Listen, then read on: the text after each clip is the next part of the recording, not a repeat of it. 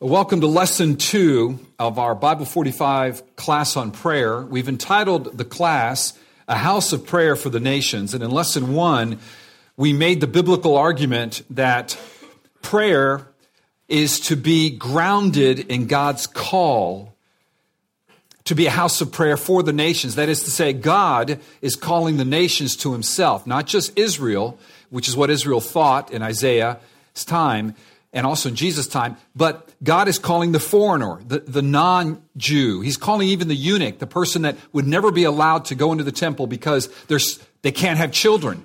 God's saying, no, it's based on my call. It's based on grace that I provide in a Savior. And I want you, people of God, to be a house of prayer so that as you pray, and this is the point we made, that we don't evangelize because we don't pray as we should.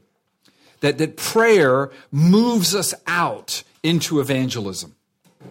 And so we want to make that point now from the New Testament in Lesson 2, where we're going to talk about God the Son's commission.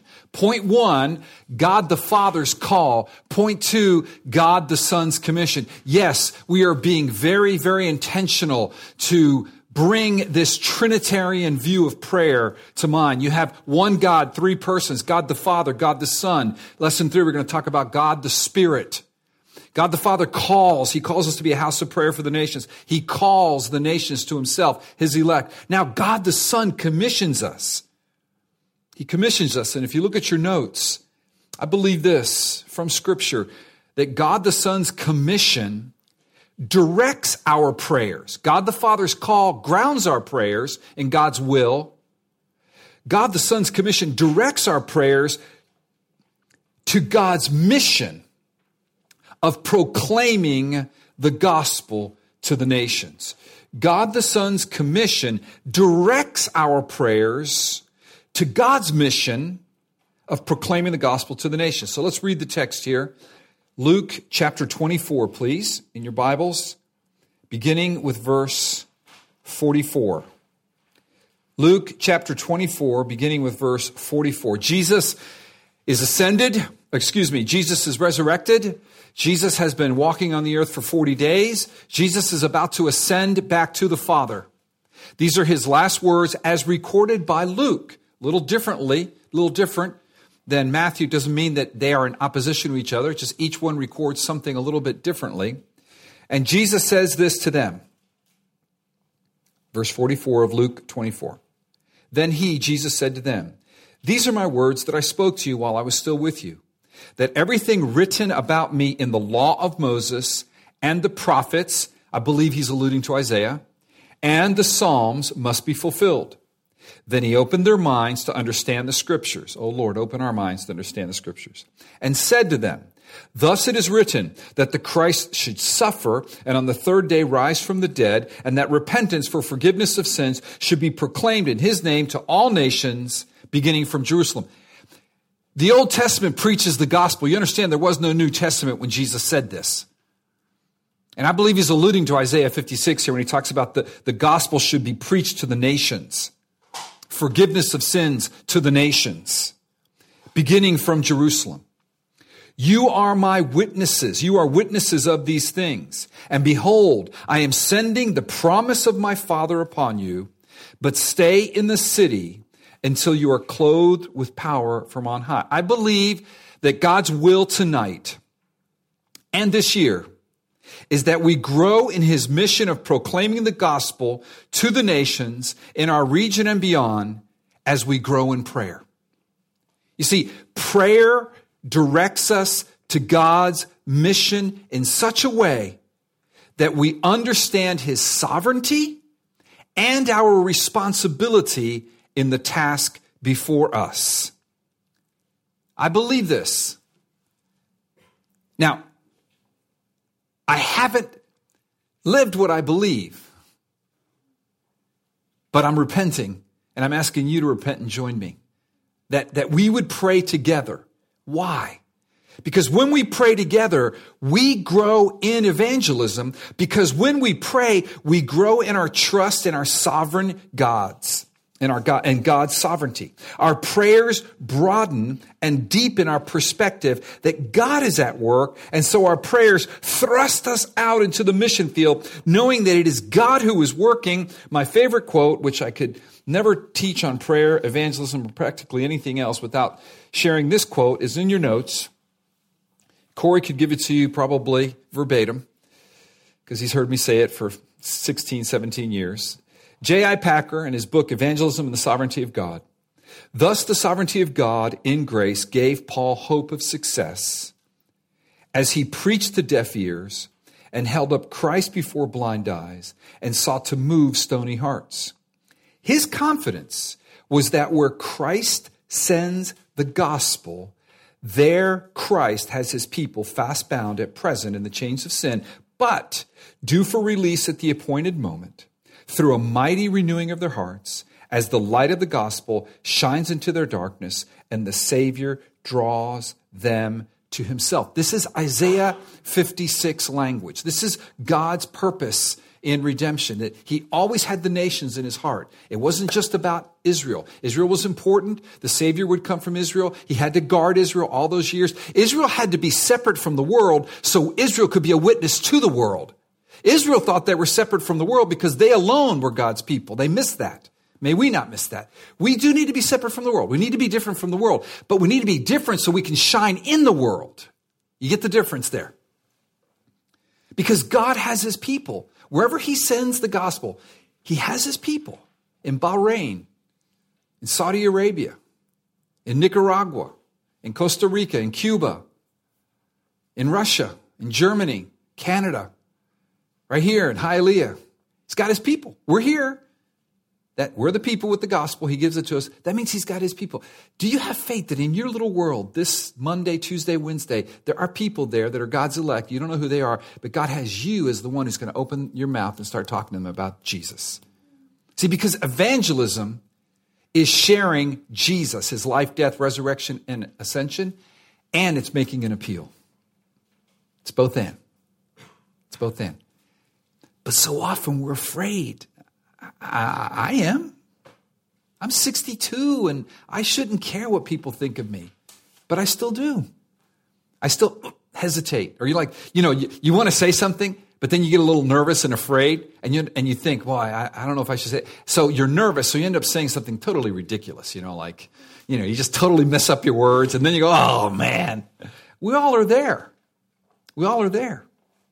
So how does God put a boldness in our timid hearts?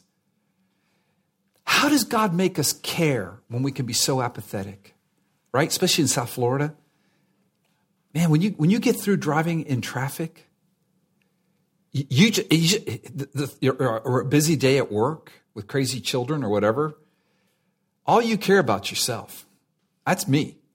Get me home and get me in front of that TV and I don't even want to think.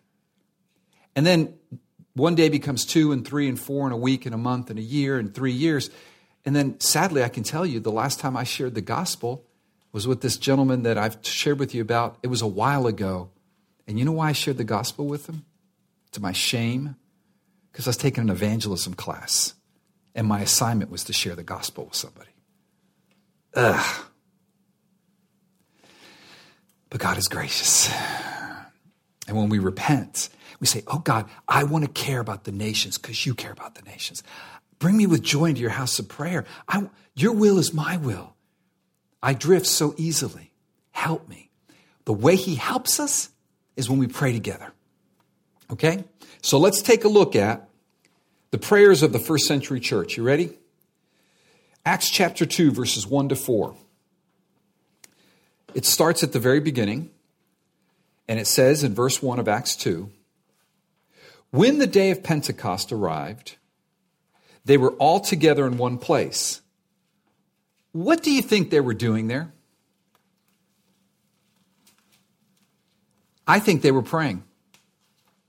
So remember, Jesus had ascended into heaven 10 days earlier. This is now day 50 after Jesus' resurrection. I think they were praying. Sanctified imagination. they may have been reading Isaiah 56. They may have been remembering Jesus saying, hey, you guys are turning this into a robber's den. That temple is a house of prayer. Because the upper room was close to the temple. If you've been to Jerusalem, had a chance to go there, they tell you, oh, this was the upper room. I'm not so sure that's exactly the upper room, but it was in that area, okay? I think they were praying. And look what happens. And suddenly there came from heaven a sound like a mighty rushing wind. And it filled the entire house where they were sitting.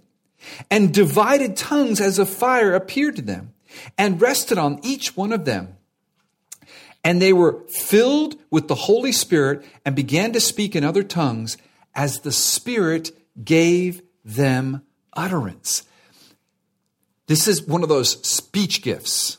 Now there's discussion. Were these tongues knowledgeable, knowable tongues, or were they tongues that were unknowable? Well, we know from Scripture they were knowable tongues because there were Jews from all over the Roman Empire. They were in exile once again. They were once again being punished. They were once again, being occupied. And you had Jews from all these different countries. And if you read further in Acts, they were astonished that these uneducated, primarily fishermen, were praising God in their languages. That'd be like you suddenly standing up and praising God in perfect Chinese. And Sarah Zong going, I didn't know that he spoke Chinese. And you turning and saying, I don't, but I'm praising God.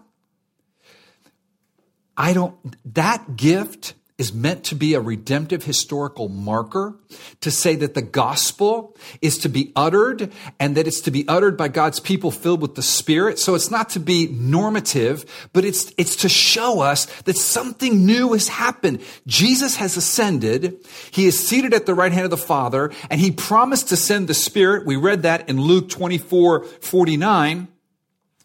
And now that day has come and they have the Spirit. And so they're a house of prayer and they're to go and share the gospel. So they prayed. They prayed.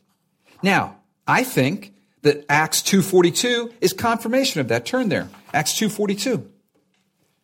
This is what it says. And they, the disciples, devoted themselves to the apostles' teaching and the fellowship, to the breaking of bread, and to what? The prayers. Devoted themselves to it. We get a peek into the early church. There was teaching, there was fellowship, there was probably communion, the breaking of the bread, and there was prayers. All right, that's how we understand what we should do in a church service. We're not just making it up. We're seeing it from Scripture. But again, what do you think they were praying for? Well, first of all, they're probably praying the Lord's Prayer, right? Because Jesus had told them how to pray. But I think they're also praying Isaiah 56. I think they're praying for the nations. I think they're praying for power, right? To make disciples with the gospel, which is what Jesus said, go make disciples of the gospel, of the nations, teaching them all that I commanded you. Listen, later on in Acts, turn to Acts 3, verse 1.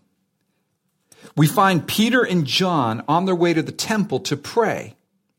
They were certainly aware of Isaiah 56:7.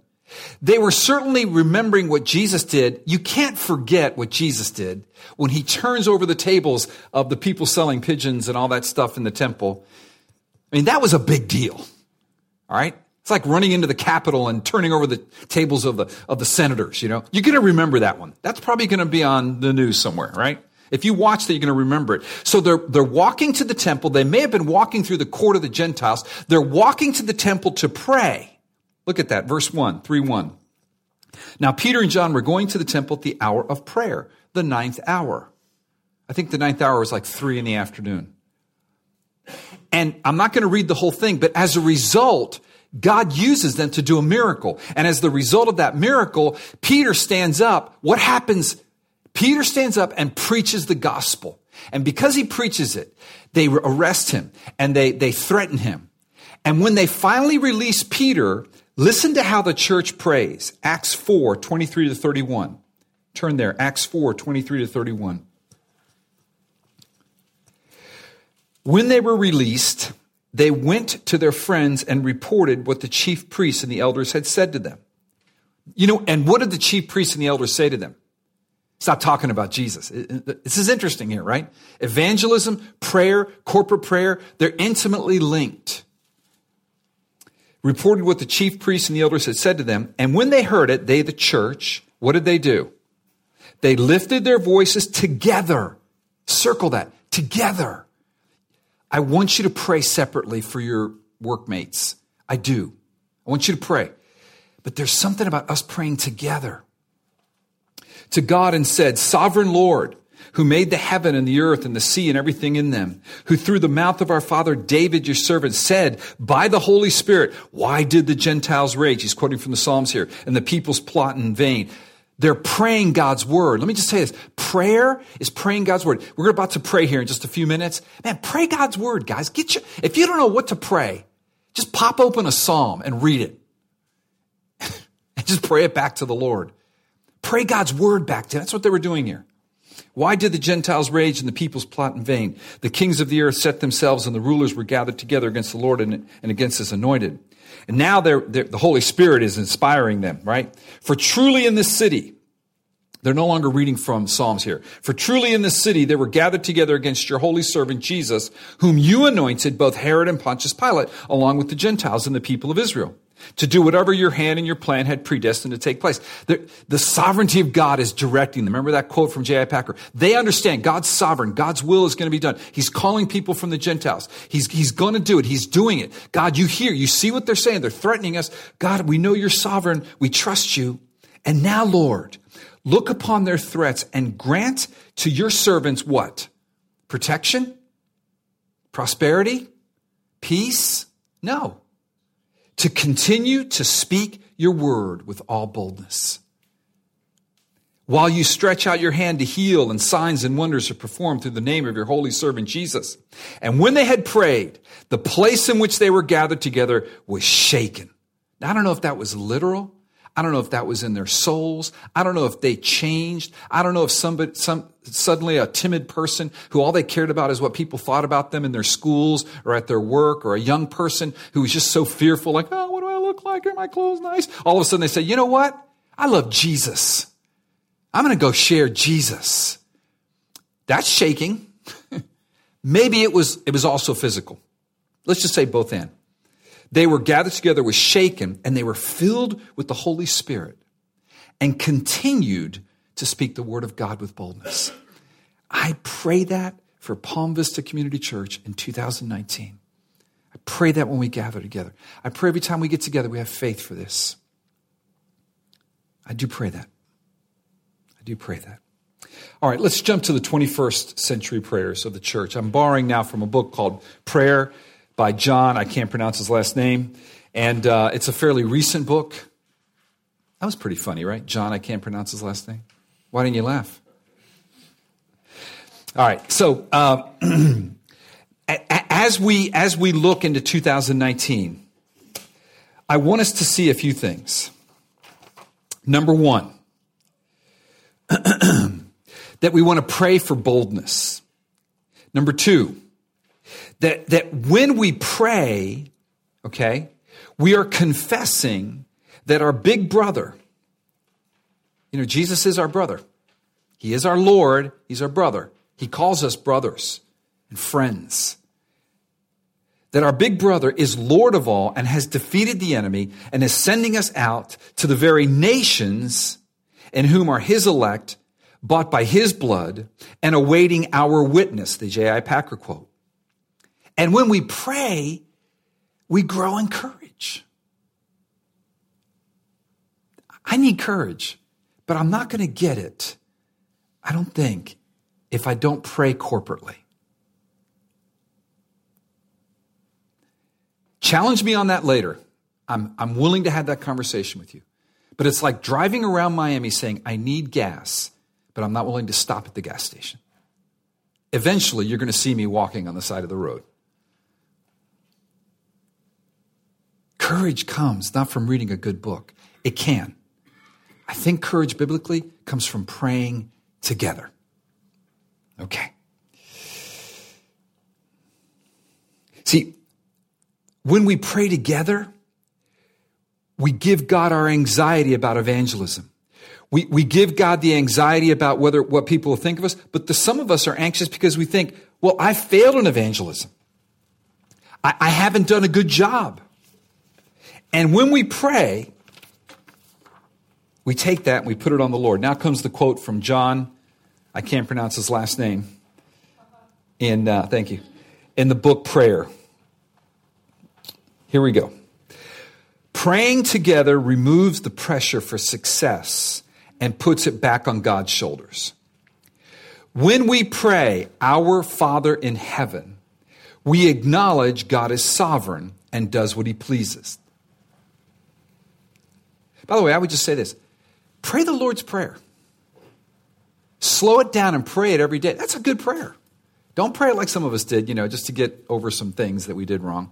A couple of our fathers, a few this and a few that, and presto, you're good. No. Slow it down. Think about our Father who is in heaven. When we pray for God to save someone, we admit that God alone has the power to do so. When we thank him for our salvation, that's another element of your prayer, is thanksgiving. It's because we know he saved us.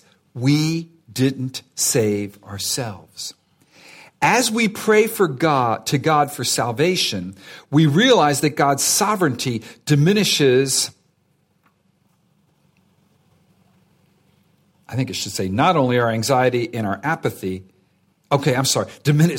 My bad. That God's sovereignty diminishes only our anxiety and apathy, not our activity. Prayer, then, is the pump at the gas station that connects us to the fuel for faithful evangelism. So I think that's what we see in the prayers of the first century church, and that's what we see in the prayers of the 21st century church. So just a couple of examples that come to mind, and that would just be from my experience in the church. It's funny. When I've been most active in evangelism is when I've gone out on short-term missions trips. And I was thinking about this. Why?